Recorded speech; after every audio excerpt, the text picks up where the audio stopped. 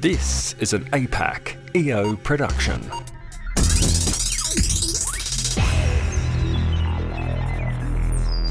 Welcome to episode 83 of the APAC EO Business Podcast. I'm Brendan Tarazzi, the host of the show, and today I'm with Ben Simpson from Collective Shift in Melbourne. Hi, Ben. G'day, Brendan. How are you? Pretty good. Now, you're really on the, the bleeding edge of innovation. You've got it's like a crypto advice firm. What do you do? Yeah, we're a crypto research and education platform. So our job is to try and teach and simplify the world of crypto for people that want to invest. So the demographic we're trying to service are EOers, business owners, entrepreneurs, investors that have conviction in crypto or want to get into crypto, but don't have the time to do it themselves. So what we do is really simplify the world of investing into crypto and try and give like a virtual hand walk through the journey of safely investing into crypto. And so what does that look like? Have you got a team of analysts or walk us through, I sign up to is it a newsletter or? So we have like a membership site. So you sign up based on whatever membership tier you have. And we've got a team of around 15 people, mainly analysts that have different specialties in the different niches of crypto. So for those that are new to crypto, just like the stock market world, there's different sectors and we have different analysts that focus on different sectors within crypto. So it might be crypto gaming or NFTs is hot at the moment. There's DeFi. And what we do is we go and scour the crypto verse. So there's over nearly 10,000 different crypto assets and we scour the internet to try and find the best assets. And then we have an internal process to evaluate those assets. And then we give market commentary on where we think the market's going and different crypto assets that we were investing into. And we give that information back to members through our online member platform. And then how long has Collective Shift been going for? A bit over a year. So we launched officially back in October last year. We initially built our business inside another business. So I was working for another crypto company before that had its own kind of membership product. It was a little bit different to what we sort of built. So we had, a nice beginning back in October. We had a couple of thousand people that were already active investors in crypto that came across at a Collective Shift. And was this the fellow down in Nuggets or? Yeah, Alex. Yeah, Nuggets News. So I used to work with Alex. So we started back in 2017, and then I kind of built Collective Shift with inside Nuggets News. Early on. And so is Nuggets done now or? Pretty much, yeah. So I left Nuggets News earlier this year. So basically, we built Collective Shift underneath Nuggets News and had sort of a business within a business. Yep. And when we launched that in October, it just went gangbusters. It just kind of blew up within 3 or 4 months. We tripled in size and everything was happening. And I moved over here to Melbourne to run the company, Collective Shift over here. And why Melbourne? Does it make any difference? Tassie to Melbourne or the employee market was a little bit hotter over here. Yeah, right. I see. All your guys are on the ground, are they in Melbourne or not? Everyone. So we've got two out of the US and one in London. Yep. Mainly here in Melbourne. We've got a couple in Perth, a couple in Sydney. Kind of scattered everywhere. We're fully remote now. Crypto trades 24/7. So really, there's really no stopping things. Yeah. So earlier this year, Alex basically was focusing on Nuggets News, and he had a bunch of personal investments and advisory, and he was trying to build his own cryptocurrency basically and focusing on a lot of other things. It was becoming, basically impossible to work with him. So I purchased the company Collective Shift off of him earlier this year and, left Nuggets News to focus fully on Collective Shift, which was awesome. So I kind of went all in, sold most of my crypto to buy the remaining shares of the company. And I've been doing that ever since. Unfortunately, after that transaction, Alex, in the media and a lot of our members and myself as well got pretty stung by what he was trying to do personally, unfortunately. So, we got a bit burnt just with my prior relationship to Alex. A lot of our members and directly or indirectly were involved in his personal, cryptocurrency he was trying to build that looked to go south. And, unfortunately, his hasn't said anything in months now and still a lot of unanswered questions, which has been pretty damaging on the whole crypto community. And that's the thing, isn't it? Well, when someone throws some mud even if you're completely innocent, a little bit of it sticks, and you're left sort of holding the baby, trying to explain It was somebody difficult. else's actions. So It was difficult, yeah. When you're really the only guy there left to stand to try and tell the story, and really the guy responsible for his actions is yeah, kind of nowhere to be seen. It was a very difficult time, but yeah, and I feel sorry for those. I don't know how many people are involved, but yeah, it's pretty sad to see. So 2021, well, your timing is actually pretty awesome, I think. If you got in like October through to now, we've just been on this massive crypto bull run. Yeah. You said you sold all your crypto to get in. I mean, you've got probably a fantastic research team now to be making some gains, haven't you? Yeah, no, the team's been going really good. So, I mean, I've been in crypto since 2017 and took my wage there in a couple of years fully in Bitcoin. And then we had kind of the washout of 2018, 2019. But the last 12 months has been phenomenal. Bitcoin's up 300 or 400% this year. Even if just a whole Bitcoin, you're going to be running pretty hot. And then the NFT market as well was really blown up. It kind of goes in waves, crypto. So it went from DeFi into the game, into NFTs, and now it's kind of heading into the metaverse and gaming area. So yeah, it's just about trying to stay on top of everything that's going on. Yeah, so I've got a bit of a thesis that I think that, like you mentioned, so NFTs have been really big, and then we've had the Sandbox and Decentraland blow up recently, and it seems like my thesis is it is going to all that play to earn gamers, and that's like a whole new industry about to start, and all these guilds popping up left, right, and centre where they have these. I mean, you're probably better explain it than me, but what's your thoughts around that? I mean, can you explain to people what that is? The incentivization, I think, of actions is really interesting. And that's kind of been happening already with like velocity points, for example. You go fly and you get rewarded for doing things. Non-token based games where, I'm not sure some of the games of examples, but you can earn points, or like even NBA, for example, NBA, 2K20, you go and play and you can earn rewards points, and you go to the store and you can, purchase the in-game token. Like the thesis or psychology of those sort of mechanisms already been there, but now they're becoming tokenized with liquidity. Axie Infinity, for example, you can play games and earn real rewards, which you can cash out for dollars. That's a really kind of exciting space. And then as you head into the DAOs and like the guilds and incentivizing people for contributing to communities and contributing research, that's the direction we're trying to take Collective Shift in, where we can build a community research platform and pay people for doing, research and analysis on crypto. And I think that's really exciting. How many paid subscribers do you have now? So we've got around 3,000 active paying members from all around the globe. And the community is super strong. So we started out on Facebook groups, and that's been really good. But Facebook in itself has problems and difficulty in navigating the content. So we're moving across to Discord. But the ultimate idea or goal is to have a platform, as I said, where you can incentivize members to contribute to the community. So we've got some amazing crypto investors and traders that post awesome content. We'd love to be able to reward them, by contributing to the community. And that's our goal of really creating a community-led organization. Because the community in crypto is so important. I think that's where the best tokens or the best crypto assets are built from, is when you've really got that strong invested community that love the project and love the asset. A lot of the crypto assets we found that perform well are very sentiment driven. I mean, you look at Shiba or Dogecoin, we could probably discuss the fundamentals behind the projects, and particularly those two are probably less so fundamentally strong, but sentiment wise and following on the community, is just extraordinary. And that's where you see a lot of the price increase, when you've got a really strong base of followers or investors. And do you think that's what the main difference between the standard stock market and crypto is? Is it the community? Because what I've found with crypto people is that they're just it's a little bit like EO in a way, because EO is a community organization and we're so willing to share with each other. And it feels like a lot of people in the crypto community are like that as well. I think for the first time in the world, there's been an asset class that has allowed you to invest into companies without needing to be an accredited investor.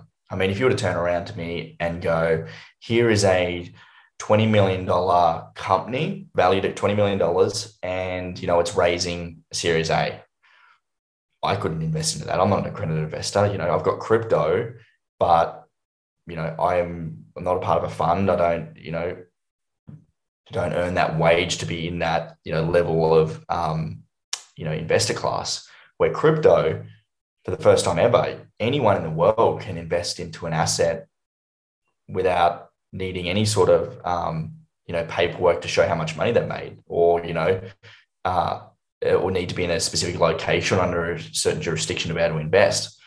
If I turn around and say, Brendan, I found like a good company, here's my analysis, I think it's a good investment, it's an $18 million, company, anyone can invest into that. And I think that's what's so exciting. Like, it's empowered non-investors to take control of their money. And I think Bitcoin, the whole ethos of Bitcoin is so much more exciting than any stock, in my opinion. The ability for, a deflationary asset that, fundamentally is kind of changing the way money is looked at and questioned. I think that's, like, in itself creates a really strong community following. And that's what I love about it, and I don't get excited about stocks the same way. One thing that I've sort of like just been reflecting on recently is that with a lot of these, IGOs, IDOs, all that, they rarely publish any financials. Any thoughts around? So you're really investing in these ideas, and some of them have got huge market caps that might start out at $500 million or. Yeah, it's pretty nuts. I mean, we still think 90 to 95% of the crypto assets at the moment will go to zero at some point. It's nearly like the dot-com bubble, where at some point, domains were selling at some ludicrous amount. And I mean, a lot of the crypto assets at the moment, you're just betting on the white paper. They don't actually have a product or revenue or anything. So you're betting very early stage. So this is the risky of the risky, and I think at some time, in the future, when you do have these bear markets, these assets do flush out that haven't really been able to build anything. We do a monthly crypto valuation report where we actually find assets that have revenue multiples, and Nathan, our senior analyst out of California, his background is valuation. So he's deep in the crypto space. So what he's done is taken his real world valuation metrics and brought it into the crypto asset space with those with revenues. We've been able to like revenue multiples and look at valuations based on different scenarios. And that's a really good way at looking at valuations. But I mean, the crypto multiples are extraordinary, kind of talking anywhere between 50 to 300 or 400, if not more, based on where they're at. And then you look at, say, some of the fundamentals around Ethereum, and they're like making so much money in network fees. It's probably undervalued. Well, I mean, the gas fees at the moment is just extraordinary. And I think that's why you're starting to see platforms like Solana and Cardano and a few of the other layer one blockchains start to pop their head up when Ethereum is becoming harder and harder to use. But I mean, I think one of the best ways to look at those blockchain-based assets is the development, activity on, and just generally the amount of transaction volume that's going through. And I think Ethereum is still leading the way. Mind you, I'm pretty sure Solana's, close in response, but I don't think it's just like a one winner kind of takes all environment. Similar to the stock market, you're going to have multiple companies in different sectors. I think that's going to be the same in the crypto space. So it's just about placing your bets right, I think, and being, for me anyway, it's being a little bit more balanced across, different sectors and potentially different winners, because, we're still very early on. Who knows what can happen? So what's your view on the market's had some pretty wild gyrations in the last 48 to 72 hours. I mean, this is just normal if you're into crypto. You're used to those 30% falls, and you go, oh, well, it bounces down, bounces back up again. What's your sort of like zooming out a bit? How long do you think the bull run is going to last for? It's funny talking to investors that are new to the space, and it's panic stations because Bitcoin's down 20, 25%, 30%. And for me, it was just another weekend in crypto. It's just another day. Look, for me, I think long term, I think the trend continues to be upwards. I don't think we'll see as deep a correction than we have in the past, where we've, retraced 70, 80% from its highs. I don't think we'll see that. I think we're already down 30, 35% from all-time highs, which was only like a month ago. We bought in on Saturday when I think BTC reached we didn't hit right at the bottom, but I think it was like 46 or 47,000 US on Saturday. And for us, it's about taking a little bit off the top when things get a little bit toppy, and having some powder on the table. I think that's really important. Some people, from what I've seen, when coming to the market, they go all in when they think it's down a little bit, or they just take all their cash and pile in. For me, it's about just balancing out over a period of time, whether you DCA or you just take more positions when there are sort of what we call blood in the streets, just being a little bit more greedy when people are fearful. It's the same thesis in the stock market, right? But things happen really fast in crypto. I mean, it retraced within like 15% in, just a matter of hours on Saturday, and then it's bounced again. Like, you don't have a long time to think about it. Yeah. But I think long-term, it continues to trend upwards. My target is, I think it will be sitting well beyond $1 million per Bitcoin in the next, probably 10 years.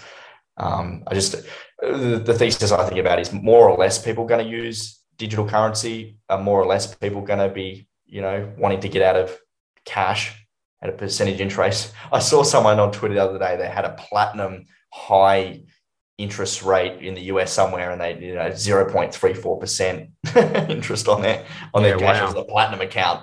Yeah. I think you can earn up to 12 or 13% just on USDC at the moment on some of the exchanges. Like, it's just a no-brainer in my opinion. And so, like, for people listening today that maybe haven't dipped their toe into crypto, I mean, I often get this question: how do you start? Like, it feels like it's a super complicated, I don't know, learning process or a steep learning curve. What would you recommend for, without giving any financial advice, of course, but just how's a good way for people to start? Yeah. I don't want to break ego rules here, so I won't. I think it's about really just spending a little bit of time Googling, just literally like start with what is Bitcoin.